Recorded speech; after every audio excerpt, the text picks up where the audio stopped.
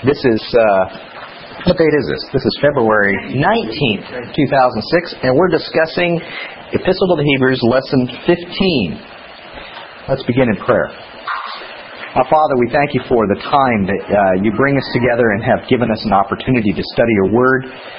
I thank you for each one here that has been diligent, Father, and I thank you that as we approach your Word, that you might give us the caution and the fear of those who approach something holy. And Father, that our handling of it must be right and correct. And Father, you might steward and guard our discussion, I pray. In Yeshua's name, Amen. Baruch Adonai Hamborach, Baruch Adonai Hamborach Leolam Vaed, Baruch Atah Adonai Eloheinu Melech HaOlam, Asher B'Kabanu Mikoch HaAmim, V'natan Lanu Et Torato, Baruch Atah Adonai Noten HaTorah. Amen. Bless Adonai who is blessed. Bless Adonai who is blessed forever.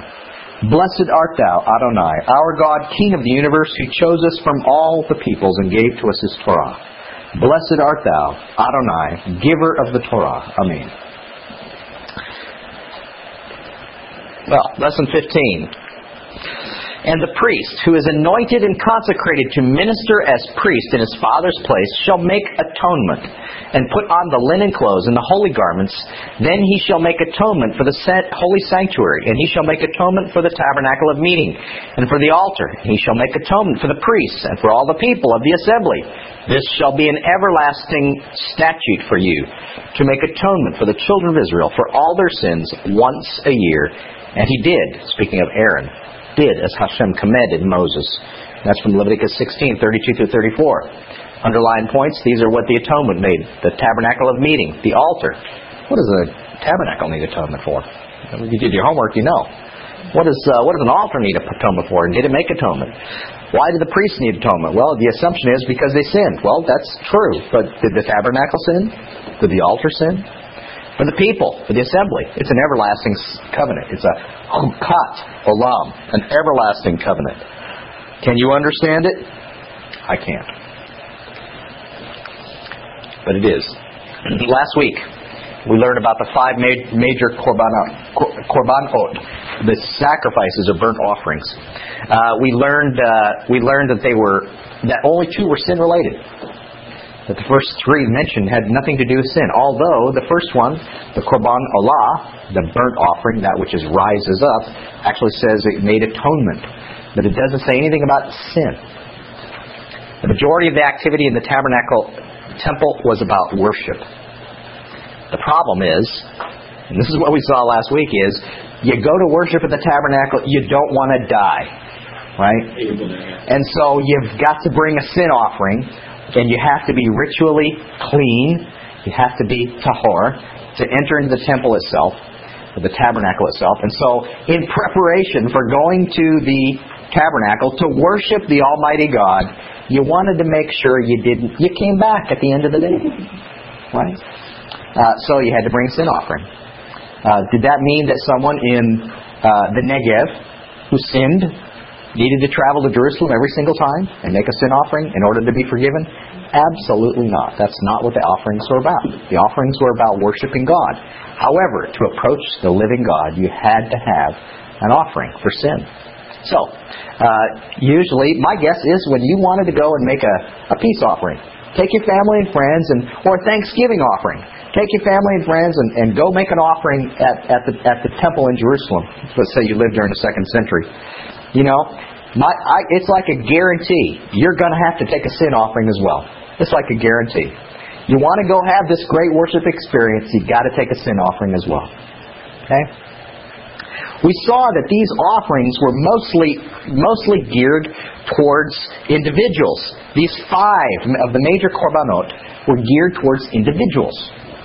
And the major communal korbanot, the Passover, right? It was sacrificed communally in the tabernacle temple, but then it was eaten in each home with an individual's family, right?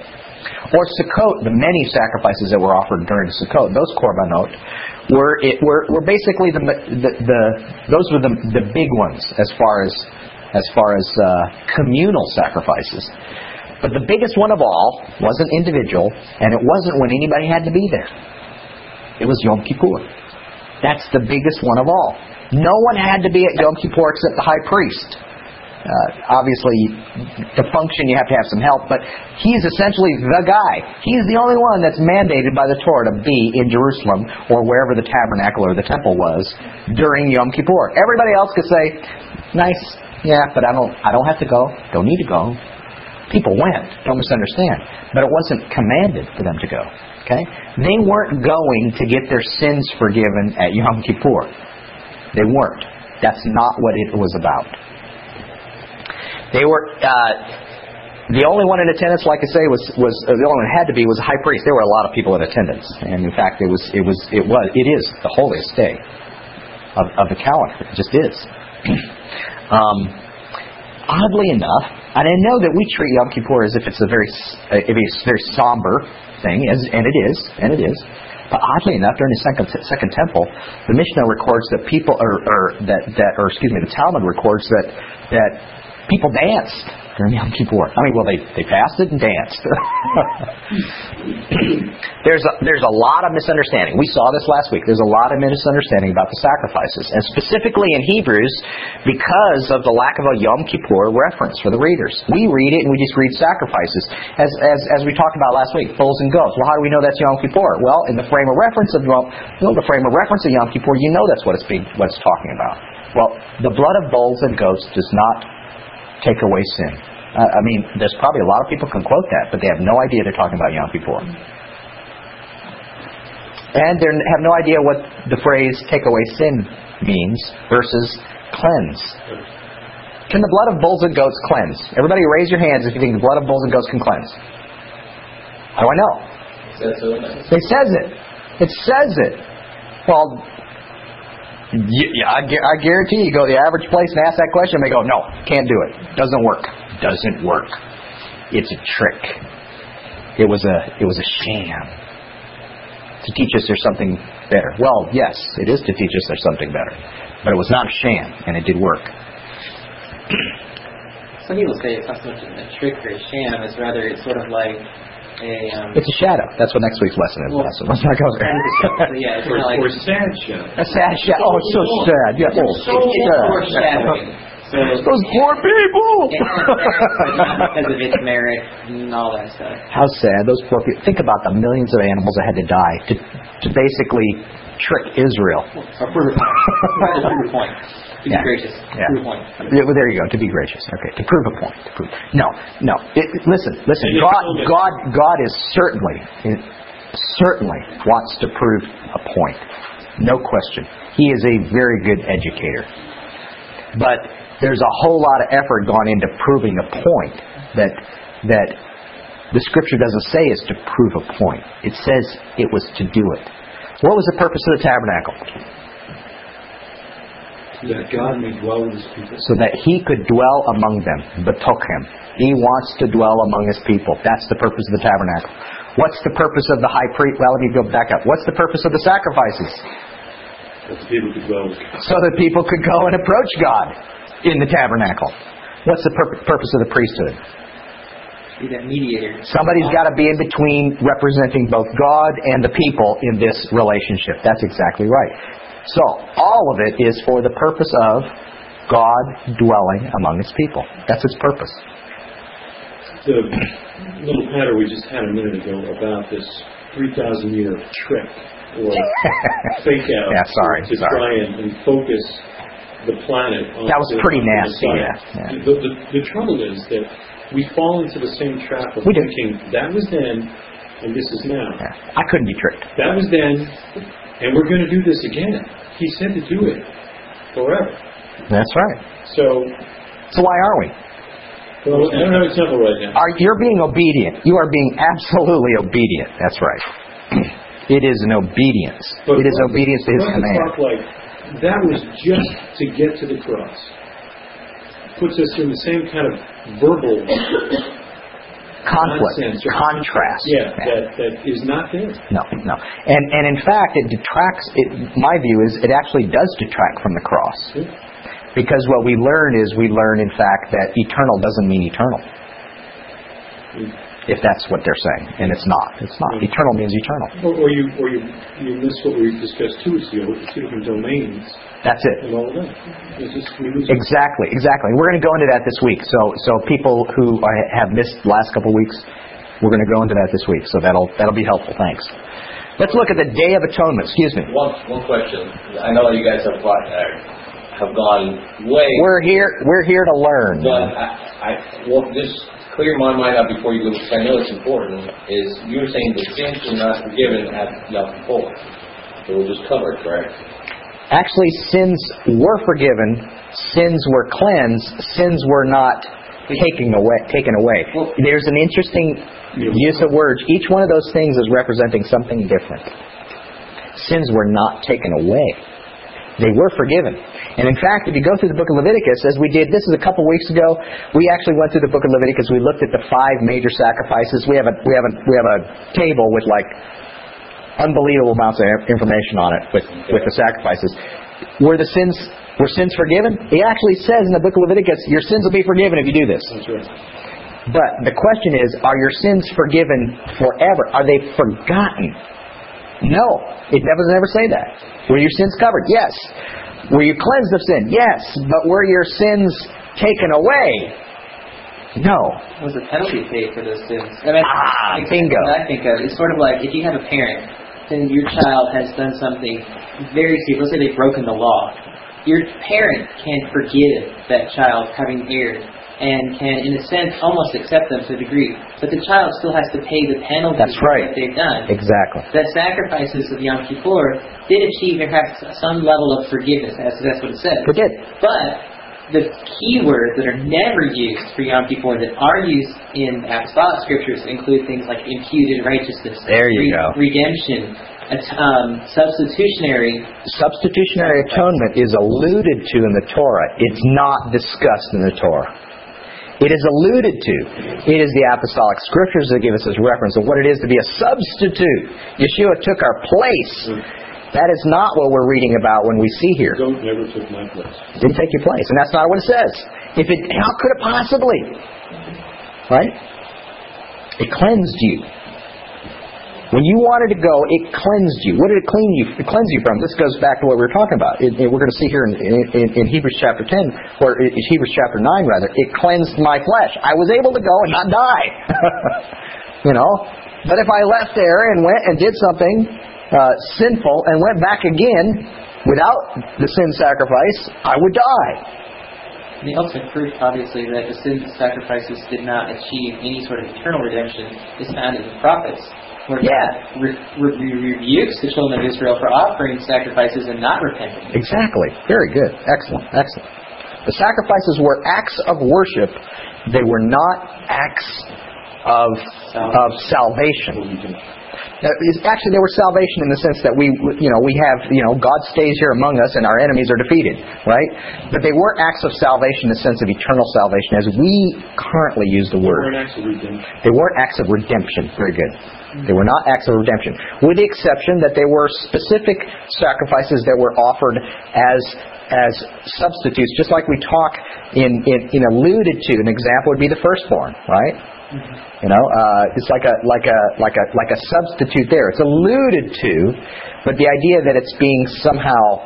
I'll give you a perfect example of the conundrum we're in when we talk about the word atonement. Is everybody says there's no remission of sin without the shedding of blood. Hebrews. We equate remission of sin with atonement. And then we're reading in the Exodus, and it says, bring this coin, and it will be an atonement for you. It's like, whoa, wait a minute. I'm buying? Well, no wonder the Catholic Church got this idea that you can buy it off, right? I'm buying my salvation? No. It's a covering. It's not for sin forgiveness. It's a covering of some sort. Okay, let's get into it here. Yom Kippur is Leviticus 23:27.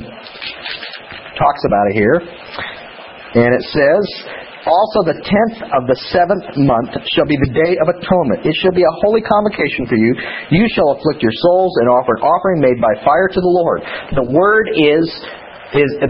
phrase there is Yom HaKippurim. It's the day of the atonements. It's plural. Okay? Now, we refer to it, it's not incorrect to refer to it as Yom Kippur. However, it's the day of the atonements. Why is it the atonements? You saw earlier, it's atoning for many things. It atones for the tabernacle itself. It calls the sanctuary, the whole thing, right? The whole system. But it atones for the sacrifice, the altar, the priests, and the people. Okay? It makes it so, well, what we're going to see here, it makes it so it works. And what's interesting, too, when I was reading through it, the sacrifices are used in attachment to atonement. It's interesting that the actual day itself provides atonement. Yes, it does. That's true. Well, and interesting, the word atonement is used tons in Scripture. Tons. Far more than even the word korban. And the first usage, it comes from the word kafar. The first usage is 6:14. So you're saying the day by itself provides atonement? In its function. In its function. Because it said, in its function. Not literally the physical day. No, in its function. In verse 28 it says, it is a day of atonement to make an atonement for you before the Lord your God. Yeah. In its function. In other words, if you do it, it'll, Okay, right. As for the year. As opposed to offering the same sacrifices 2 days later and those providing atonement. Exactly. That's a good point. Very good point. Follow the rules or it doesn't work. You got to follow the formula. Here's the formula. And the first usage for kafar, the verb that kippur comes from, the first usage is Genesis 6:14. Noah, make an ark and cover it with kafar, pitch. No, it's not pitch. Cover it with something so it won't leak. It's to cover it. That's what it's for. It's to cover it. That's why the mercy seat is the covering. Yeah, it is the covering. What's it cover? It covers the top of the box. What's in the box? What's in the box? Do you remember what's in the box? What's in the Ark of the Covenant? Is the book of the law in the box? Stone tablets. Aaron's staff. That's good. That budded. You think it kept budding? Did the bud fall off? No, I doubt it actually. Because what did that staff represent? Do you remember why it budded? To show that Aaron was the one who was priesthood belonged to. That his priesthood was a chukat olam, a priesthood, an eternal statute. That's right. That's why it budded. What else? The bowl of manna. You think it's spoiled? This is a holy place. Leviticus 23, 27 through 32. Well, I read 27, so let's start with verse 28. And you shall do no work on the same day, for it is the day of atonement, to make atonement for you before the Lord your God. For any person who is not afflicted in soul, in that same day shall be cut off from his people. Any person who does any work on that same day, that person I will destroy among his people. You shall do no manner of work. Have you got that point yet? It shall be a statute forever throughout your chukat olam, throughout your generations and in your dwellings. It shall be to you a Sabbath of solemn rest, and you shall afflict your souls. On the 9th day of the month at evening, from evening to evening, you shall celebrate the Sabbath. So it's a Sabbath. It's the 10th day of the 7th month. Which day will be the first? Which month will be the first of months among you? Aviv, the first month. That's right. When you came out of Egypt, that will be the first month. Okay, and so it's the 7th month, the 10th day of the 7th month. Yes, we call it Tishri now. Evening to evening, the 9th to the 10th in evening.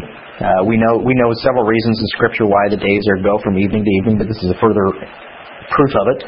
It's a holy convocation. It's a mikra kodesh, a holy calling together. Okay, it's a holy calling together. By the way, when it says customary work, you look it up and it's kind of like it's the work it's the work associated with employment more than anything else. Okay, you guys know the two levels of Sabbath. There's some things some Sabbaths, the weekly Sabbath you can't light a fire. Other Sabbaths you can. No customary work. Task of the day was for the high priest. The high priest alone is working today, and he's working big time. Or you got that other guy that's hauling the carcass out there. Well, yeah, that's true. Yeah, a trusted man to take the Azazel. Yeah, it's a Sabbath of rest, and they're supposed to afflict their souls. We don't know what that means, other than basically it's to deny your life in some way. Okay, fasting is a great way of representing it, and no doubt that's probably the best way. The Mishnah records that fasting is the way that one afflicts your soul on Yom Kippur, and I think it's probably very, very acceptable. I think they get that from the Psalms. Yeah. Chukat olam. It is a statute forever. Now, the question becomes, is olam? And it's a chukat. I'm sorry. Does olam really mean olam? Is forever? Do I have to have va'ed on the end for it to me to go, okay, it's forever, ever. Forever and ever. Or am I content to say, olam is olam? Olam works for me. Olam works for me, especially when you consider all the olams, right? Olam va'ed certainly says forever and ever. I don't have to see the va'ed to know this is forever. A chukat. It means I don't understand it. And I don't have to. I am amazed at the people who in commentary claim they got this all figured out. Because it is a chukat olam. And no matter what Hebrews tells us about it and explains and gives us greater insight, there will still be questions, and we should still have questions. How is it possible that the priesthood of Aaron could still be standing? And yet we know from the Scriptures it says, if my covenant with the sun and the moon would cease, then I would take it away from these families, from David and from Levi. No, it hasn't ceased. Yom Kippur in the earthly tabernacle. I had to do this chart that kind of combined it all, right? We're going to split it up. We're going to do the earthly tabernacle, and then we're going to do the heavenly tabernacle. And we're not going to look up the references, but we have to read the Scripture ahead of time. Okay, so let's go read the Scripture. Leviticus 16, 1 through 34. Okay? And I want you to remember what we read so that when we go through, we'll be able to pick out these points that we're going to make here. 16, 1 through 34. Excuse me? The whole chapter. It's the whole chapter. Well, there you go. That'll make it easy. You know I usually read too far. Now the Lord spoke to Moses after the death of the two sons of Aaron, when they offered profane fire before the Lord and died. This is like, okay, you get the picture? Where was that? That was right at the very beginning of this book. He's been explaining a whole lot of this Korban stuff, and now he's going to get back to it. Okay? The Lord said to Moses, tell Aaron your brother not to come just any time into the holy place, inside the veil, before the mercy seat, which is on the ark, lest he die, for I will appear in the cloud above the mercy seat. Thus Aaron shall come into the holy place with the blood of a young bull as a sin offering, and of a ram as a burnt offering. Okay? He shall put the holy linen tunic and the linen trousers on his body. He shall be girded with a linen sash, and with a linen turban he shall be attired. These are the holy garments. Therefore he shall wash his body in water and put them on. He shall take from the congregation of the children of Israel 2 kids of the goat as a sin offering, and 1 ram as a burnt offering. Aaron shall offer the bull as a sin offering, which is for himself, and make atonement for himself and for his house. He shall take the 2 goats and present them before the Lord at the door of the tabernacle of meeting. Then Aaron shall cast lots for the 2 goats, 1 lot for the Lord and the other for the scapegoat, Azazel. And Aaron shall bring the goat on which the Lord's lot fell and offer it as a sin offering. But the goat in which the lot fell to the scapegoat shall be presented alive before the Lord to make atonement for it. Well, alive for a while anyway. And so let it go into as the scapegoat, the Azazel, into the wilderness. And Aaron shall bring the bull of the sin offering, which is for himself, and make atonement for himself and for his house, and shall kill the bull as a sin offering, which is for himself. Then he shall take a censer full of burning coals of fire from the altar before the Lord, and with his hands full of sweet incense beaten fine, and bring it inside the veil. And he shall put the incense on the fire before the Lord, that the cloud of incense may cover the mercy seat that is on the testimony, lest he die. There you go. Here's something else you need to do to keep from dying. Better bring that incense in first. He shall take some of the blood of the bull and sprinkle it with his finger on the mercy seat on the east side, and before the mercy seat he shall sprinkle some of the blood with his finger 7 times.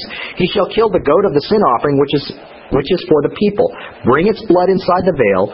Do with that blood as he did with the blood of the bull, and sprinkle it on the mercy seat before the mercy seat. So he shall make, key verse here, so he shall make atonement for the holy place because of the uncleanness of the children of Israel, and because of their transgressions and all their sins, so he shall do for the tabernacle of meeting, which remains among them in the midst of their uncleanness. There shall be no man in the tabernacle of meeting when he goes to make atonement in the holy place, until he comes out, and that he make atonement for himself, for his household, and for all the assembly of Israel. He shall go out to the altar that is before the Lord, and make atonement for it, and shall take some of the blood of the bull, and some of the blood of the goat, and put it on the horns of the altar all around. Then he shall sprinkle some of the blood on it with his finger 7 times, cleanse it and consecrate it from the uncleanness of the children of Israel. And when he had made an end of atoning for the holy place and the tabernacle of meeting and the altar, he shall bring the live goat. Aaron shall lay both hands on his head of the live goat, confess over it all the iniquities of the children of Israel and their transgressions concerning all their sins, putting on them the head of the goat. Putting them on the head of the goat. There's a substitutionary allusion, right? Shall send it away into the wilderness by the hand of a suitable man. The goat shall bear on itself all the iniquities of sin to an uninhabited land, and he shall release the goat in the wilderness.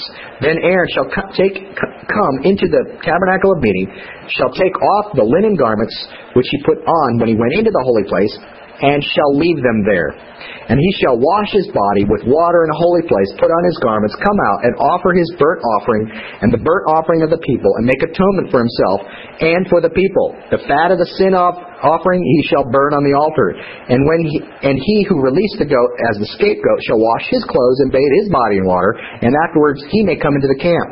The bull of the sin offering and the goat of the sin offering, whose blood was brought in to make atonement of the holy place, shall be carried outside the camp, and they shall burn in the fire their skins, their flesh, and their offal. Then he who burns them shall wash his clothes and bathe his body in water, and afterwards he may come into the camp. This shall be a hukat olam, a statute forever for you. In the 7th month, on the 10th day of the month, you shall afflict your souls, and do no work at all, whether a native of your own country or a ger, a stranger who dwells among you. For on the day the priest shall make atonement for you, to cleanse you, that you may be clean from all your sins before the Lord. It is a Sabbath, clean from all your sins, right? It is a Sabbath of solemn rest for you. You shall afflict your souls. It is a hukat olam. It is a statute forever. And the priest, who is anointed and consecrated to minister as priest in his father's place, shall make atonement and put on the linen clothes and holy garments. And he shall make atonement for this holy sanctuary. And he shall make atonement for the tabernacle of meeting and for the altar. And he shall make atonement for the priests and all the people of the assembly. This shall be a hukat olam, a statute forever. 3 times now, in case you haven't got it. To make atonement for the children of Israel for all their sins once a year, and he did as the Lord commanded Moses. It's like a repeat of chapter 23, but in detail, right? Let's start this book around, if you don't mind. Careful, this is imported from Israel. For those who are listening, we are looking at the book, and there's pictures on the website that goes along with this outline. Carta's Illustrated Encyclopedia of the Holy Temple in Jerusalem. It was written by Israel Ariel, who is the original founder of the Temple Institute, and Rabbi Chaim Richmond, who's the current leader of the Temple Institute. You can look through all those pictures. There's a bunch of them, and just pass it around as we discuss. Quick side note that just struck me as you're reading through that passage, and I could be wrong about this because burnt offering is such a general term. No, it's Korban Allah. Well, it's referring to things that burn on the altar, I suppose. But the interesting thing about that, it provides atonement for the altar and the tabernacle where the sin offerings, and yet specifically to the sin offering. Now, immediately after verse 24 and verse 25, it says he burned the fat of the sin offering. But in verse 24, the specific offerings that make an atonement aren't the sin offerings. That's right. They're the burnt offerings. That's right. Which is taking you back to Leviticus chapter 1. That's right. Doesn't have anything to do with sin. That's right. Specifically. That's right. So, but remember, Leviticus chapter 1, the Korban Allah in Leviticus 1, burnt offering, what does it do? It makes atonement. Is it a sin-related offering? It is not. Verse 30 does say that it does cleanse from your sins, and there is a picture with the scapegoat. But it's interesting to note that that's not like, again, trying to stress that it's not about trying to achieve any sort of eternal forgiveness of sin by any means. Because it's not even a sin offering specifically that's provided the atonement. Right. Here, this is what it's talking about. The purpose of the earthly tabernacle was what? So that God could dwell among men, right? It's a portal. It's a doorway for God to be in creation. Not just in creation, because He is anyway, but actually dwelling, residing among His people. But for it to work. And I've used that phrase, it's casual. Please forgive me if you find offense at it. For it to work, a couple things have to happen. Number one, no one can just come in here. They're going to get struck dead. They can come in and worship God, but they're going to get struck dead. So they're going to have a sin sacrifice for themselves to approach God. You're going to have a priest that can stand in the middle, the mediator, to officiate this process, right?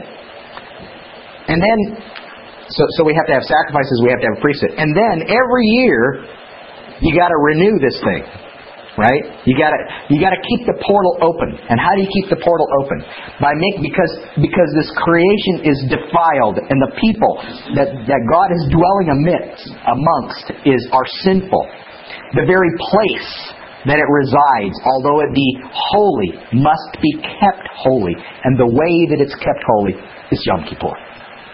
Its purpose is to make this whole thing work. Okay? So that He will still be dwelling here next year with us. That's His purpose. Okay? Has nothing to do with eternity. Never did. Which is the point that we're going to see here in a second that the writer of Hebrews is making. It's exactly his point. Don't get the contrast, get the comparison. See how it worked? Look at how it worked. How much more is it going to work when we consider that Yeshua is our high priest and our Korban Olah?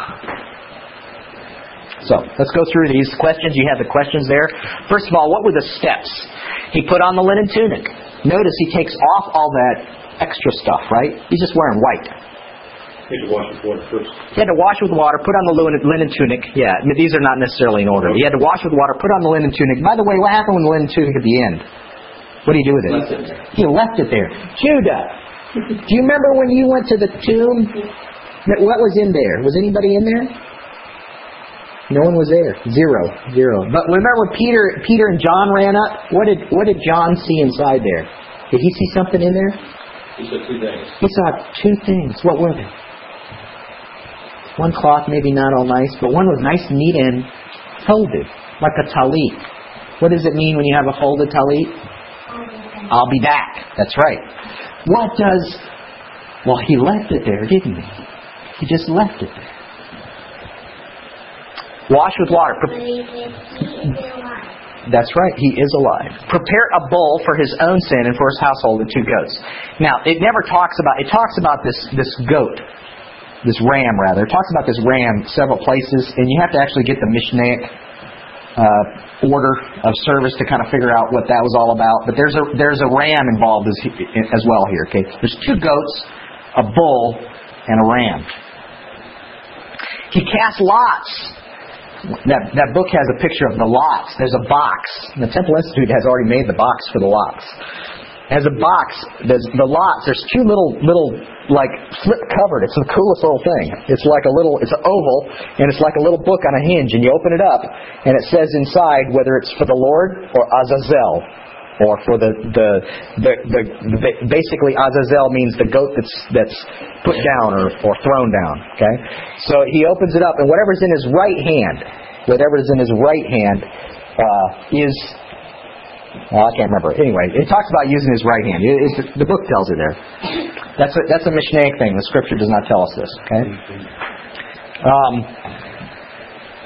Raise up your right hand. With the law bearing the inscription for God is drawn with his right hand. There you go. Yeah. He declares, "My master, the high priest, will raise up your right hand." There you go. Yeah. Isn't that cool? Isn't that neat? And that's out of the Mishnah, which brings up an important point. And it's an aside point. But let me ask you something. If the Scripture doesn't tell you how to do this, how do you do it? Do you make it up every week or every year? Hey, last year was fun. Let's do it a little different this time. I like the lots, with the dice, but this year, can we use straws? Do you think? Absolutely not. Absolutely not. Now, not to say that one or the other would be right or wrong, but as years go on, you establish this is the way that we do it. And we're not messing with it. Because it worked last year, right? That's what the Mishnah records. The Mishnah, also known as at least a variation or part of the oral Torah, just because it's oral doesn't mean we reject it.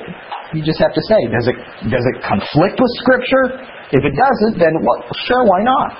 Okay. Now, isn't it true, though, that you could take straws? Well, absolutely. But it does not say. It doesn't say. Absolutely. Absolutely. But over time, something becomes acceptable if it's not against Scripture, and if it's working, why fix what's not broken, right? But you're right. Absolutely right. They could have used straws, but they didn't. Okay? We could takes the bull and the blood and goes inside the tabernacle. He takes fire from the altar with him. Which altar? The Mishnah says he takes fire from the altar outside. There's some indication, just a hint, and this is my own opinion, there's some indication, a hint, that the fire may come from the altar inside the tabernacle. Okay? Hebrews kind of leads you to believe it's inside the tabernacle. It doesn't really matter right now because it's not that big of a debatable issue. But fire from the altar is being taken inside. Okay? He takes incense with him. He goes between the veil. You thought it was one veil. It's not. If you look in this book, you'll see a picture. There's two veils. And in fact, that's exactly what the Mishnah says. You go in the right side, you walk between the two veils, and you turn right again, and you're inside the Holy of Holies. You don't go kind of like through it, like pull the curtain aside in the middle and go through. You go in a side, you walk between two curtains, and you go in another side. Okay? Inside the veil, he puts incense on the coals. Why does he have to put incense on the coals? Once he's in there, he needs atonement. What kind of atonement did he need? The mercy seat. Why? You can't look at it. It's supposed to cover it. Incense is supposed to cover it. Remember we talked about this several weeks ago. When we're in the holy place and there's incense burning in the holy place, what do you see? I see 7 bright lights. Of the menorah, I see 7 bright lights. Well, in the second temple there were more than that. But just as the tabernacle says, I see 7 lights. What do those look like? Those look like 7 eyes. Yeah, that's right. Inside the veil, puts the incense on the coals, which conceals the mercy seat, and then he sprinkles the blood. He sprinkles the blood in front of the Ark of the Covenant, and he sprinkles the blood actually on the top, on the mercy seat itself. Okay? Continuing with these steps. He brings the blood of the goat for God, the goat that's for God, and sprinkles that blood in front of the mercy seat. Okay? The blood of the bull first is for himself and for his household. He goes back out again, the incense, then goes back out again and comes back in. By the way, the incense is for him too. So he doesn't die while he's in there. And then he goes back out again and gets the blood of the goat that's been slain for God, and he brings that blood in. This is the blood for the people. Or this goat is for the people. Okay? Then he goes back outside, the blood is applied to the altar. First it is, actually, as the picture shows, and the Mishnah records that it's applied to the altar of incense as well. This is why we get a possible question of where the fire comes from. The altar of incense actually has to be covered as well. Then he goes out to the main altar outside, and he sprinkles the blood and pours the blood. Okay.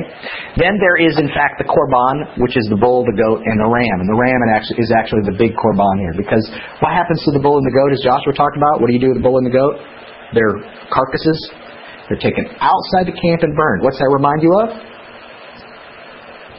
Ashes of red heifer, right? Well, the ashes of everything in the korban get tossed out there, but these are taken out and burned outside. Okay. The goat burned it, the body on the temple was burned outside. Exactly. Yeah. The bull and the goat. The ram serves. Yeah, the fat and offering is offered, and then the ram is offered as a whole burnt. That's right. The ram is a whole burnt offering, a whole korban olah. But the bull and the goat, it says it's skin and it's awful. Even God's goat. No. Yes, you're right, exactly right. Yes, absolutely. It is not olah. It is not consumed on the altar. Like all olah has to be consumed on the altar. It is not olah. It does not get consumed on the altar. Although it does call it a korban olah. Well, I know the bull is taken out and burned. It doesn't give a whole lot of direct description. This shows. This talks about the bull and the goat actually too. Yeah. Okay. Then he washes. Oh, wait. The goat for Azazel is led away by a trustworthy man. And you saw in the pictures, they toss it off a cliff. Let's make sure this thing doesn't come back.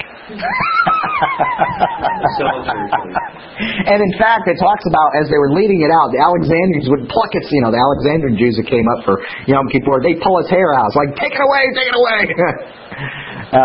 Toss it off a cliff just to make sure. Don't let it come back. That does give me a picture. The book of Hebrews does not talk about that. I wonder why. Then he's to wash again, and again, the bodies of the bull and goat are burned outside the camp. Okay, that's the steps. Who carried this out? Who did all this? The high priest. The entire service was done by the high priest alone. Leviticus 16:17. Who is it for? As far as who, it was for the children of Israel and for the priests. That's right. How long was it for? Actually, let me step back. One little thing that I didn't add in there. It says ger. And it says ger, the stranger that dwells among you. So it's not just the children of Israel. They're required to. But the question is, do they participate? Actually, yes. We know that they celebrated the Passover, right? So we know that this whole thing has to work for them too. How long was it for? How often? Slaves, right? Ger were not slaves. Ger were not slaves. Ger were strangers living with you. Ruth was a ger. Who else was a ger? Caleb. How dare he? Caleb, one of the 12 spies, one of the 2 that didn't blow it. Representing who? Judah. Caleb's not even from the tribe of Judah, and he's representing Judah. Imagine that. He's a ger. He's a stranger. That's you. That's right. How long was it for? How long did they have to do this? How long was it repeated? I should have combined these questions. Every year, once a year, for how long? How long do you want him dwelling among you?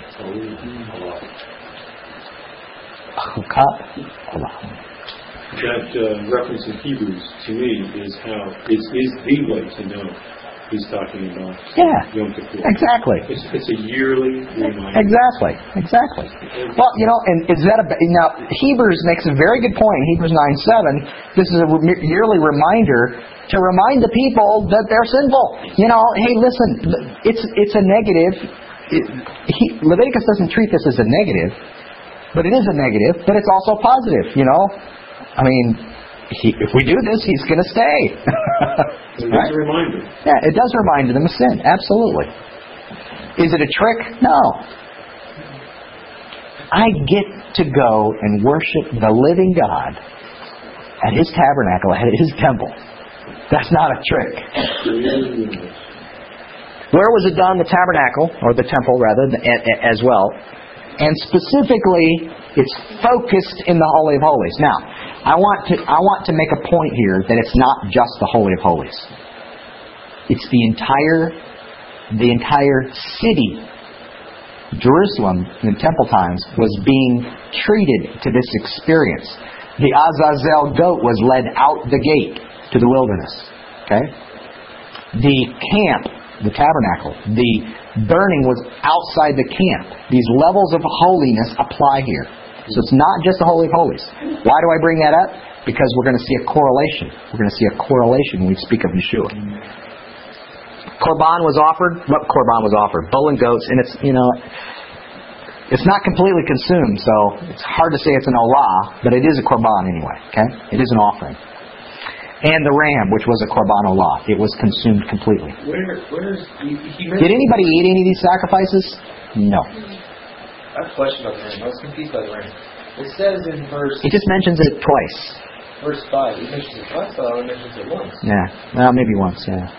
It says that he shall take from the congregation of the sons of Israel 2 male goats for sin offering and 1 ram for burnt offering. For burnt offering. And doesn't say... Yeah, the burnt offering is the Korban olah. The burnt offering shows up later, but it's just called burnt offering. Yeah, it doesn't. You're supposed to know it's the ram, and if that's why I say, guys, you kind of have to go to the oral account to get that how that ram was used. Okay. Continuing. Does it cleanse from sin? Yes. Leviticus 16:16 through 30 talks about it cleansing from sin. Hebrews 9:13 and verse 23. Go there real quick.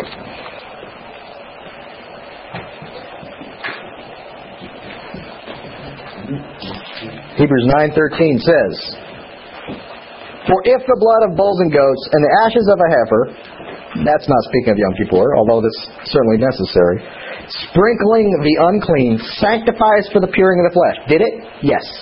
By the way, when it says sanctifying, for the purifying of the flesh, sanctifying comes from the same root as holy, okay, in Greek. And purifying is the same root as cleanse. Go to verse 23. "Therefore it was necessary that copies of these things should be purified." Some versions of the Bible say cleansed. It's the same Greek word that used in verse 13. "Be cleansed with these, but the heavenly things themselves with better sacrifices than these." So, did they cleanse? Yes, absolutely. Took away sin? No. Hebrews 10:4 says they do not take away sin. Cleanse from sin? Yes. Take away sin? What's take away mean? It's not there anymore. Yeah, forever. Yeah, squeaky clean from now on. I think it's also important, and you'll see this later as we get to dig into Hebrews, that taking away sin, in addition, it also affects a transformation of the person. Because they still sin. Very good. They still have a filthy conscience, as it were. And I can keep coming into His presence forever. Yeah. Provided atonement. Yes, Leviticus 16:20 and verse 33. It did provide for atonement. It absolutely did. It covered. Did it make the people perfect? No. Nowhere in the Torah does it say it makes the people perfect. Never does it imply, never does it promise, never does it even hint that it will make the people perfect. No. In fact, the opposite is hinted at, which is the point of Hebrews. You have to keep doing it every year. It didn't make it perfect. Perfect means nothing can be added. Complete. Done. Did it make the perfect people done? No. It never hints at it. It hits the opposite. It does the opposite. Hebrews 9:9, Hebrews 10:1, it does not make the worshiper perfect. Okay? Did it cleanse the conscience? No. Hebrews 9:9 and Hebrews 10:2, same thing. It doesn't cleanse the conscience. In fact, the opposite. The fact that we do it every year reminds me, oh yes, I do remember. I wasn't there at Yom Kippur. I didn't go down there this year. I stayed up here in Haifa, and so I didn't go down, but I'm going to fast. I did fast, yeah. But at the same time, I know that it was done, and I know why. Where was the location of the incense censer? Do you guys know why I asked this question? The authenticity of the book of Hebrews is questioned by some because it says the incense censer is in the Holy of Holies. Actually, it doesn't say that. It talks about the Holy of Holies and says pertaining to the Holy of Holies. It has something to do with the Holy of Holies, as Hebrews 9:3-5 speaks of. Does the incense censer have something to do with the Holy of Holies? On Yom Kippur, you better believe it does. Why? Because Aaron can't go in there without it. Well, he doesn't take the altar of incense in, but that's why the dispute of where the coals come from. Maybe the coals come from the altar. Regardless, you got that picture going around. What's in front of the Holy of Holies when Aaron's sprinkling the blood there? He's got a pan of coals and he's got a little censer full of incense. You had to take it in there with him. Okay? So, where is it? It pertains, the golden incense censer is in the Holy of Holies during Yom Kippur only. What it indicates, instead of questioning the authenticity of the book of Hebrews, just like the Mishnah, it's validated by that fact. Everybody in their right mind knows that the altar of incense was not in the Holy of Holies. So, by mentioning that the censer is in the Holy of Holies, there's in fact a validation, or pertains to the Holy of Holies, is a validation. Yes, that's exactly what happened. The writer of Hebrews was it was inspired by God as truth, or he read the Mishnah. Or maybe both. My point is that all of the texts validate this. So people who would deny the authenticity of Hebrews on the basis of that have not spent much time reading Hebrew source documents. He could also have had friends that were priests. Well, there you go. He could have had friends that were priests. Well, I like to think that that's very true. Yeah. My personal feeling, and you guys, I've told you this before. My personal feeling is this book was likely written by Luke, and it was likely written to a man who used to be high priest, a man named Theophilus, who was a son of. Actually, he was a Ben Caiaphas. He was from the same family as what we call Hananiah. And his father-in-law, Caiaphas, Joseph ben Caiaphas.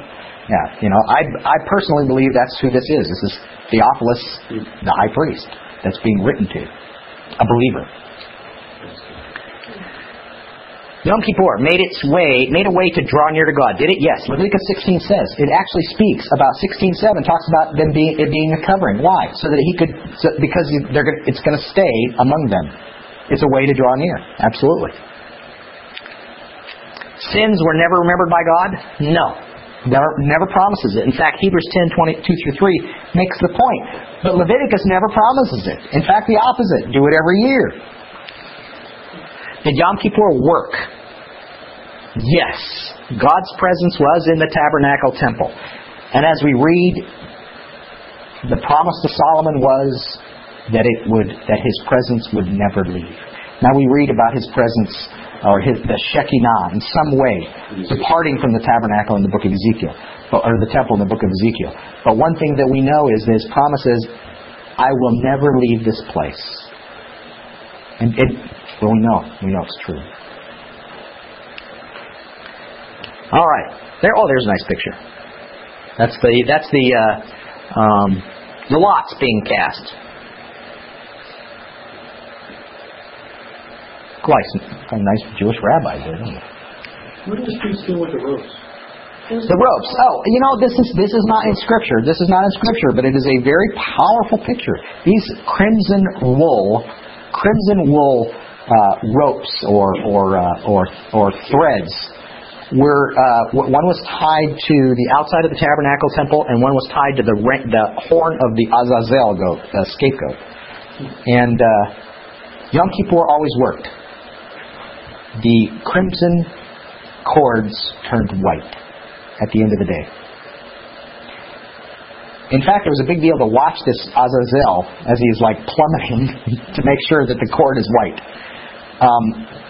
The Talmud records that there were a number of things that did not occur for the last 40 years of the Holy Temple, the Second Temple, Herod's Temple. One is the door of the easternmost door would not remain shut. The door of the sanctuary would not remain shut. The easternmost, I can't remember. The easternmost, I think it was the easternmost lamp would not remain lit, and the cord did not turn white. The cord actually turns white? It's not recorded in Scripture. That's recorded in the Mishnah, and the Talmud. So you say the door did not shut? Yeah, that's what it says. I don't know what that means. It's an important enough thing that it's recorded. It's recorded for us. But Scripture does not record any of that as being significant in any way. Okay, just interesting. It's cool. It's good. Well, there he is.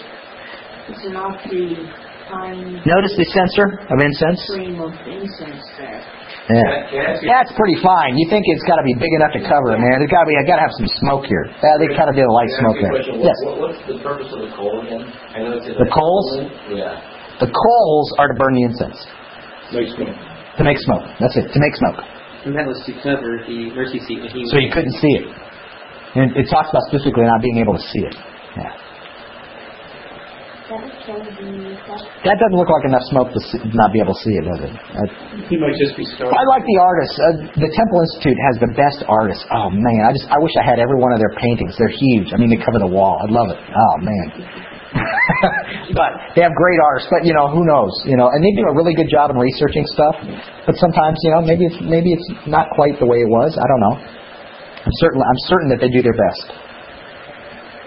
Notice the shape of the cherubim. They're very interesting. They don't look like any angels I've ever seen in paintings. Oh, there he is. See ya. There's the Azazel goat being tossed off. Oh, look at that. Oh, he's got a red cord. Is it going wide? But there's a white cord up on the mountain. Oh, there you go. Okay. All right. Well, maybe. I don't know. Anyway, that's interesting. Okay, let's talk about the event. Is the event in the heavenly tabernacle on Yom Kippur? No. It's not. Did it happen on a Yom Kippur or a yet future Yom Kippur? I don't know, but future would bother me a little bit. I'm not a Millerite. I don't think that that we're waiting for the event to occur in the heavenlies. I think it has occurred. How that matters in time and space, I don't know. And that don't really matter. It doesn't matter to me because Scripture doesn't tell me I should be concerned about that.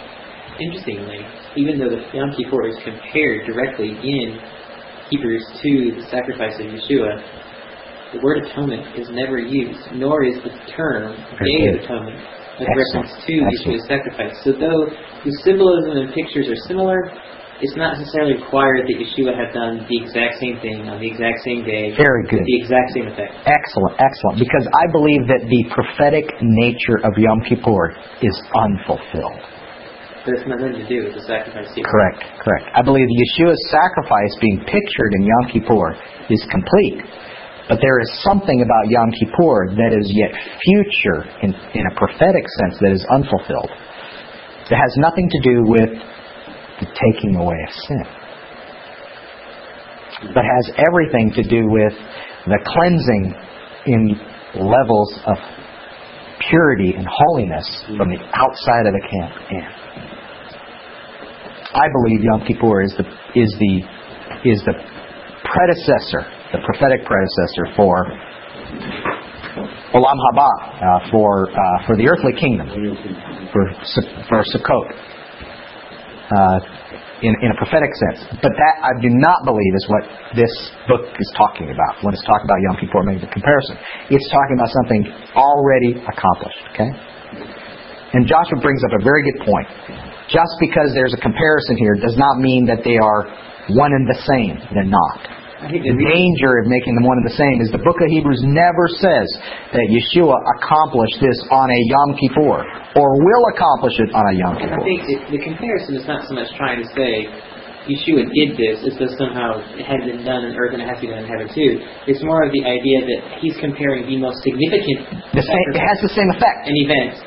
Well, not so much the same, it's not the exact same effect. But he's comparing the most significant and important sacrifice offered in the earthly tabernacle, the most crucial one, with the most significant and important sacrifice offered of all time. And it's because, again, we're coming back to the point of the book, he's saying how much more. How much more? So it would be kind of silly to say how much more compared to a mediocre sacrifice. Yeah, it didn't work, but how much more will this work? Is he comparing the atonement, the sacrifice, or is he comparing the high priest? He's not. Well. Let's get to it because that's very important. One of the things that we've seen is he compares the priests earlier. We spent a long time looking at the priests. He makes the comparison to the priests, but it appears that the whole effort to compare the priests is to get to this point. Is to talk about Yom Kippur and to talk about what Yeshua has done. Let's get into it because that's a good point. That's a very good point. What comes first? Do I need a priest or do I need a sacrifice? I need a priest. I need a sacrifice. I need a priest to offer the sacrifice. But most important, what do I really need? I need a tabernacle. I need a tabernacle, that's what I need. For me to have a tabernacle and for me to be a participant in it, I have to have a sacrifice. For me to have a sacrifice, I have to have a priest. So it's sort of like, do you need a tabernacle, a priest, or a sacrifice? Yes. Yes, that's right. Okay, let's start with chapter 7 of Hebrews, verse 27. Speaking of Yeshua, who doesn't need, like the Kohen Gadolim, the high priest, to offer up sacrifices daily, first for his own sins and then for the sins of the people. For he did this once for all when he offered up himself. And then we're going over to chapter 9, verse 3, where it picks up the topic of Yom Kippur. So he was a high priest that offered himself. He offered himself, that's right. So as a high priest, he offered himself. That's right. So he serves two roles there. Right. Both the sacrifice and the high priest. Interesting. After the second veil was the tabernacle, which is called the Holy of Holies. having a golden altar of incense, and the Ark of the Covenant overlaid on all sides with gold, in which was a golden pot holding the manna, Aharon's rod that budded, and the tablets of the covenant, and above it cherubim of glory overshadowing the mercy seat, of which things we can't speak now in detail. Now these things having been thus prepared, the Kohanim go in continually into the first tabernacle, accomplishing the services. But into the second, the Kohen Gadol alone, once in the year, not without blood, which offers for himself. We're going to talk about this first second here in 2 weeks from now, so let's not get into that right now. The Holy Spirit is indicating this, that in the way into the holy place was not yet revealed while the first tabernacle was still standing. It's not speaking of the tabernacle in the wilderness. It's speaking of these two parts of the tabernacle. The first is what you come to first as you're approaching the tabernacle, the holy place. The second is what's behind the veil. Okay? There's two parts. That's what he's speaking of. Okay? Which is a symbol of the present age. The outside, the first part, is a symbol of the present age where gifts and sacrifices were offered that are incapable concerning the conscience of making the worshiper perfect, being only with meats and drinks and various washings, fleshly ordinances imposed until a time of reformation. But Messiah, having come as a Kohen Gadol of the coming good things, to the greater and more perfect tabernacle, not made with hands, that is to say, not of his creation, nor yet with the blood of goats and calves, but through his own blood entered once for all into the holy place, having obtained eternal redemption. For if the blood of goats and bulls and the ashes of a heifer, sprinkling those who have been defiled, sanctify to the cleanness of the flesh, how much more will the blood of Messiah, who through the eternal Spirit offered himself without blemish to God, cleanse your conscience from dead works to serve the living God? That's what we want to go do, right? We want to go serve Him. For this reason. That's it. He is the mediator of a new covenant. That was far enough? Verse 14? Yes. We're going to get to the new covenant in a few weeks here. Okay. We said just a second before we started reading, he was two things. He was the high priest and the sacrifice. Yeah. He was three things. Yes. He was the high priest, he was the sacrifice, and he was the scapegoat. Ooh. Good point. Good point. I'm figuring out he's the guy that took the guy out too, but good point. Yeah, actually, when I think he says sacrifice, it encompasses. It does. It's the whole thing. Yeah. It's the whole thing. Yeah. Go to 9:24 now, and we'll pick it up there for 4 verses. Thank you, Joseph, for watching my. For Messiah hasn't entered into the holy places made with hands. Holy places? Yeah. Remember, there's 2 parts of the tabernacle. Why are there 2 parts of the tabernacle? This is a parable speaking for the present age. You get the picture. You will. You will. Wait for the 2 weeks. You'll get it. Excuse me, what? Your translation says it did that for Mashiach did not enter you said holy places? Yeah, For some reason they put my translation do not enter a holy place. Okay, that's fine.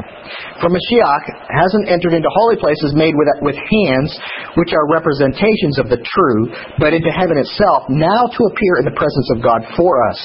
Nor yet that he should offer himself often as the Kohen Gadol enters into the holy place year by year with the blood not his own, or else he must have suffered since the foundation of the world. But now, once at the end of the ages, he has been revealed to put away sin by the sacrifice of himself. Inasmuch as it is appointed to man once to die, and after this judgment, so Messiah also, having been offered once to bear the sins of many, will appear a second time without sin to those who are eagerly awaiting him for salvation. And then the next passage was 10, 1 through 22. For the Torah, having a shadow of the good to come, not the very image of the things, can never with the same sacrifices year by year, which they continually make, perfect those who draw near. Or else wouldn't they have ceased to be offered, because the worshippers, having been once cleansed, would have no more consciousness of sins? But in those sacrifices there is a yearly reminder of sins, for it is impossible that the blood of bulls and goats should take away sins. Therefore, when he comes into the world, he says, sacrifice and offering you did not desire, but a body prepared for me. You had no pleasure in the whole burnt offering and sacrifices for sin. He didn't. He says he does. It is a pleasant aroma. Then I said, behold, I have come. In the scroll of the book is written of me, to do your will, O God. Oh, well, that's why. It's got to have a heart with it. Right? I love it. Everybody stops reading in verse 6. You know, the same thing when they quote this. When they quote this, was this from the Psalms? It's like okay, no, keep reading. Previously saying, sacrifices and offerings and whole burnt offerings and sacrifices for sin you didn't desire, neither had pleasure in them, those which are offered according to the Torah. Then he has said, behold, I come to do your will. He repeats it again, just in case you didn't get it. He takes away the first, that he may establish the second, by which we have been sanctified through the offering of the body of Yeshua the Messiah once for all. Every Kohen stands day by day, serving often offering the same sacrifices which can never take away sins. But he, when he had offered one sacrifice for sins, forever sat down at the right hand of God. From that time, waiting until his enemies are made the footstool of his feet. For one, which is a quote from the Psalms we saw in Psalm 110. For by one offering he has perfected forever those who are being sanctified. The Holy Spirit also testifies to us for after saying, this is the covenant I will make with them after those days, says the Lord. I will put my laws on their heart and I will write them on their mind, he says. Have I gone far enough yet? I will remember their sins and their iniquities no more. Now, where remission of these is, there is no more offering for sin. Having therefore, brothers, boldness to enter into the holy place. By the way, if you contrast that with what he said before, there is an offering for sin which proves that it didn't work, right? Or it did work, but it has to be renewed every year. It didn't take away sin, right? Now he says, hey, there is no sin. There is no more offering to take away sin eternally. It's been taken away, so you don't have to do it, right? This is usually quoted as saying, I can't believe you'd even think about having sacrifices again. Well, go read Zechariah chapter 14, and they're going to be again. Well, I think the key there is, again, what are we talking about? We're talking about eternal redemption. What he's saying is, in addition to the ones before not being able to take away sin eternally beforehand, before Yeshua, now that he's done it, they still don't. They still don't, yeah. It didn't change. But no, but it's also saying that he doesn't have to offer it anymore. Mm-hmm. That's actually the focus, because it's done the contrast from what it did at the beginning of chapter 10. Having therefore, brothers, boldness enter the holy place by the blood of Yeshua, by the way which he dedicated for us, a new and living way, through the veil, that is his flesh, and having a great Kohen over the house of God, let us draw near with a true heart in fullness of faith, having our hearts sprinkled from evil conscience, and having our bodies washed with pure water. Let us hold fast the confession of our hope without wavering, for he who promised is faithful. Let us consider how to provoke one another to love and good works, not forsaking our own assembling together as the custom of some. I've gone too far. Okay. Wow. Let's answer the questions. What's the purpose? Eternal redemption. Perfection of the worshipers. To take away their sins, to cleanse their conscience, and eternal inheritance. Now, he's done a little bit of a contrast there to point these out, but that's not been his focus. His focus is to draw upon the comparison first, and then to show these contrasts. Remember how you were reminded every year of your sins? Yeshua takes them away forever. Isn't that a better sacrifice? And again, important to note, none of those words or phrases is ever used in any of the offerings of the Torah. These are totally different words being used. That's exactly right. The comparisons use the same words. The contrast uses different words. What are the steps? Yeshua offered himself, 7:27. By his own blood in the heavenly Holy of Holies, chapter 9, 11 through 14. He entered only once behind the veil and then sat down. Hebrews 10:20 and verse 12. Only once. Who carried it out? Yeshua, our high priest. Hebrews 7:27 and chapter 9, 24 through 25. Who is it for? All who are being sanctified. 10:14 and 19 verses 19 through 22. How long was it for? How often does it have to be repeated? Once forever. Hebrews 10:12 through 14. Where was it done? Not here. It says in the heavenly tabernacle. What was it done for?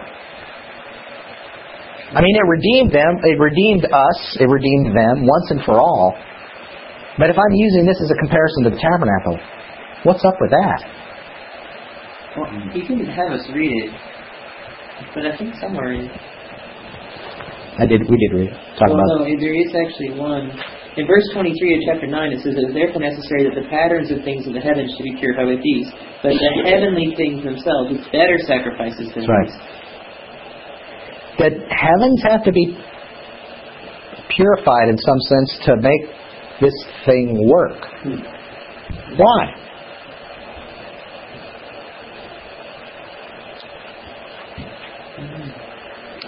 Maybe in the same way that it was one of those Kukat things where That's right. You get the guy who's Scratching our heads good. Okay, whatever you say. the bull and the goat hide, they burn it up. He's got a wash for you. Yeah, it's like the ashes of red heifer. What's up with that? Now, why do I get dirty and then you're going to sprinkle them and that makes me clean? But I think it's important to us, heavenly tabernacle. Wait. Therefore, it has a heavenly focus too. I don't want to preempt a couple of weeks from now. Now, isn't the tabernacle not made with hands? Yes, it's in heaven. So this is a heavenly tabernacle, and it's to sanctify that heavenly tabernacle. It needs You would think that it was already sanctified, wouldn't you? right. Here's the key, and I don't want to preempt a couple of weeks from now because this is kind of part of it, though. But let's just consider this: if the tabernacle is a picture of reality, which has two parts. Say that again? If the tabernacle on earth is a picture of reality, which is actually what it said in chapter 9. Reality in the heavens, yeah. No, just reality, period. Okay. It has two parts. One part that you can see and one part you can't see. Right. Which is the heavenly part? Probably the one you cannot see. And now the veil has been torn. Now, if I'm going to have a king reigning here on earth and a temple on earth, which is his people, as it were, he's going to dwell among us. What needs to happen? At least once. The Holy of Holies needs to be ever-increasing levels of holiness. Okay? Ever-increasing levels of holiness. We'll talk about it again in a couple of weeks when we get to this point in chapter 9. Okay? What? This is kind of... No, you got to come back a couple of weeks. What I'm saying is that, let me just swallow what you just said. And so basically what we're saying is that not only did Yeshua become the sacrifice here in the earthly tabernacle, No, he was a sacrifice in the heavenly but tabernacle. also the heavenly. He was a sacrifice in the heavenly tabernacle. This didn't deal with the earth. It doesn't deal with the earth at all, yet.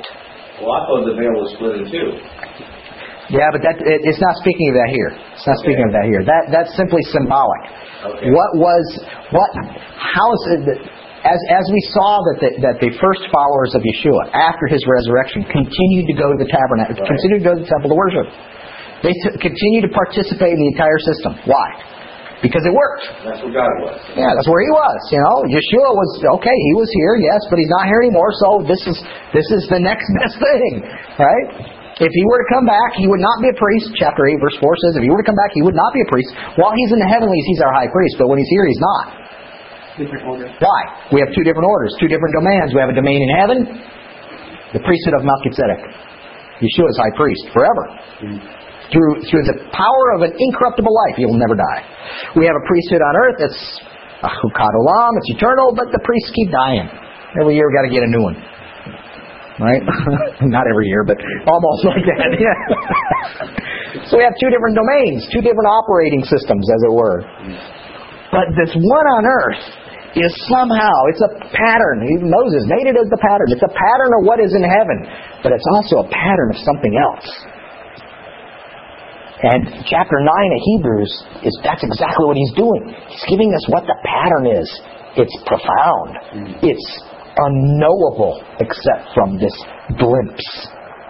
What does it mean? Why are there two parts? What's that mean? Well, for now, just rest assured that the holy place in heaven has been atoned for. It's been atoned for. Okay? It's safe. For now, it's safe. It is forever atoned for. It is working. Okay? We'll get back to this in a couple weeks when we get to the tabernacle. What Korban was offered? Hebrews 9:14 and verse 28. Hebrews 10:10 through 12. Yeshua himself, he was the Korban.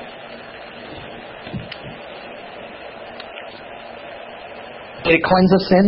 It doesn't, right? Well, it does. It does cleanse of sin. Now, Yom Kippur cleansed from sin too, temporarily, right? The washing of the flesh every year, right? This cleansed from sin as well. If Yom Kippur cleansed, if the blood of bulls, goats, the ashes of red heifer purified, how much more? Did it take away sin? This is where we have a contrast. Yes, it took away sin. Forever cleansed the conscience of the worshipers. Hebrews 10:11 through 12. Did it provide atonement? Yes. I had to go to Romans 5 for this because the word atonement is not found in the book of Hebrews. Did it provide atonement? Yes. Romans 5:11. Sorry about that. I should have included it, but I wasn't even thinking about it. Did it make the perfect people perfect? Yes. Hebrews 10:14. It made the people complete. Nothing could be added. He was on the cross, and what did he say? It is finished. Nothing could be added. Did it cleanse the conscience? I got a question on that. Now, if it made them perfect, is that more? Their flesh is still flesh, though. Good point. Which is exactly why when the worshipers, Peter and John, when they entered the temple, what did they have to take care of? Cleanse themselves. Bingo. They had to make sure that they followed the very protocol that was laid down, that they not have emissions of any sorts, did not have sores or whatever else, unless they washed right until evening, and then they washed or whatever else. How about Paul with a dead body? So is that spiritually perfect rather than physically? I think it's spiritually perfect only in that sense. Yes. It would have to be. That's a very good point. Where the apostles would never go back to. That's right. There'd be no reason. Not only that, we know that Paul did.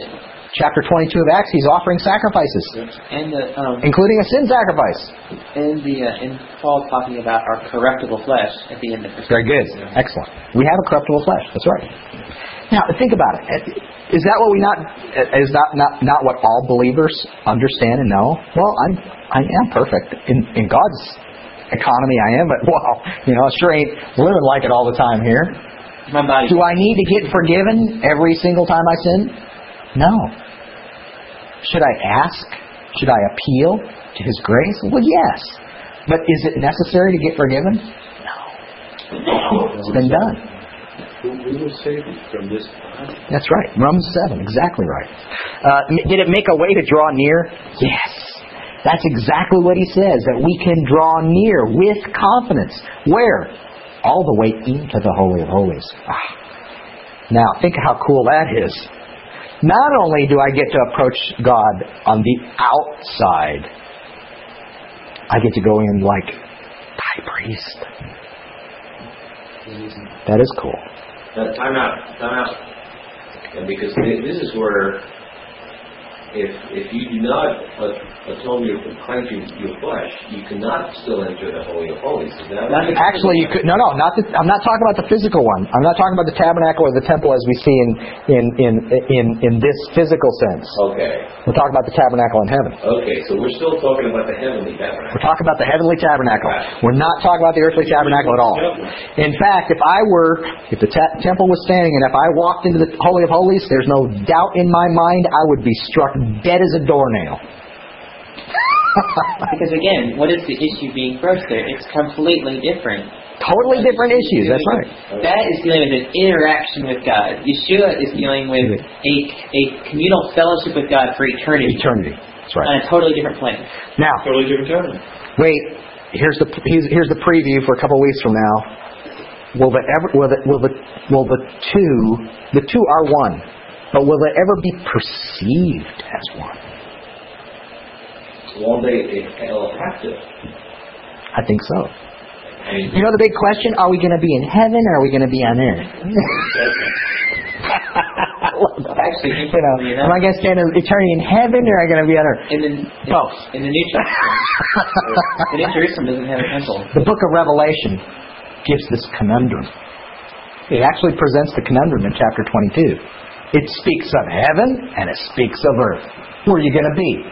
Both. But in the comes down out of that. In the New Jerusalem, in the world to come, it says there is no temple. Right. So why is there no temple? Because it's united. You say there's no temple, or there's no... It says there is no temple. There is no temple, there is no seas, there are no oceans. There's no sun. Lots of new things there are. There's three lamps. This is cool. Anyway, sins are never remembered. Never remembered. Hebrews 10 through 14. Did it work? Yes, it worked. And much more. Do you understand the problem that we have? If we read this book as if it were a book of contrasts, whenever time he says how much more, we're left scratching our head going, what's he talking about? It was a bad thing. When I read, God bless him, when I read Matthew Henry's description of these things, I just want to wonder, well, it was so bad, then how can Yeshua be so much more better? If it was that bad, if it was so ugly and so icky, then how is this better? If it's more of the same. All right. Almost done. As we've seen, the writer wants the reader to correlate what occurred on Yom Kippur in the Tabernacle Temple to what Yeshua has done. The frame of reference for the reader was the earthly tabernacle. So using it, he explains the eternal nature of Yeshua's sacrifice. These chapters were never meant to be a denigration of the earthly tabernacle, the earthly priesthood, nor the earthly korbanot, the offerings. The purpose was not to contrast. Well, we know in some ways it was to contrast. But its purpose, its frame of reference, was to compare and to emphasize how much more Yeshua is able to cleanse us. Any final comments? These people, again, that are being written to, they can't go be a part of Yom Kippur in a sense anymore. They are, in a sense, they are still in Jerusalem, and they don't actually offer. But now the high priest has said, listen, you have to deny Yeshua if you're going to come in here anymore. Well, I don't get to come in here anymore. What are you talking about? How can I possibly... Why? What a precious thing taken away from me. Okay, maybe I will deny him, just because it doesn't really matter. It does matter, and that's the point that the writer's making. It does matter. The most important thing has been accomplished. Sure, it was great, but it'll be great again. And how much more is it great with what Yeshua has done for you? Let's close in prayer. My Father, thank you for these chapters that we've been looking at. We thank you for Yom Kippur and the beautiful pictures that are drawn from and represented in it. Lord, we are so glad that you have done all that is necessary. Father, if we had lived during the time when Yom Kippur was celebrated in the Holy Temple, we would have danced too. And Father, how much more will we dance now, knowing that Yeshua has set us free once and for all from sin. We praise your name in this way. In Yeshua's name we pray. Amen.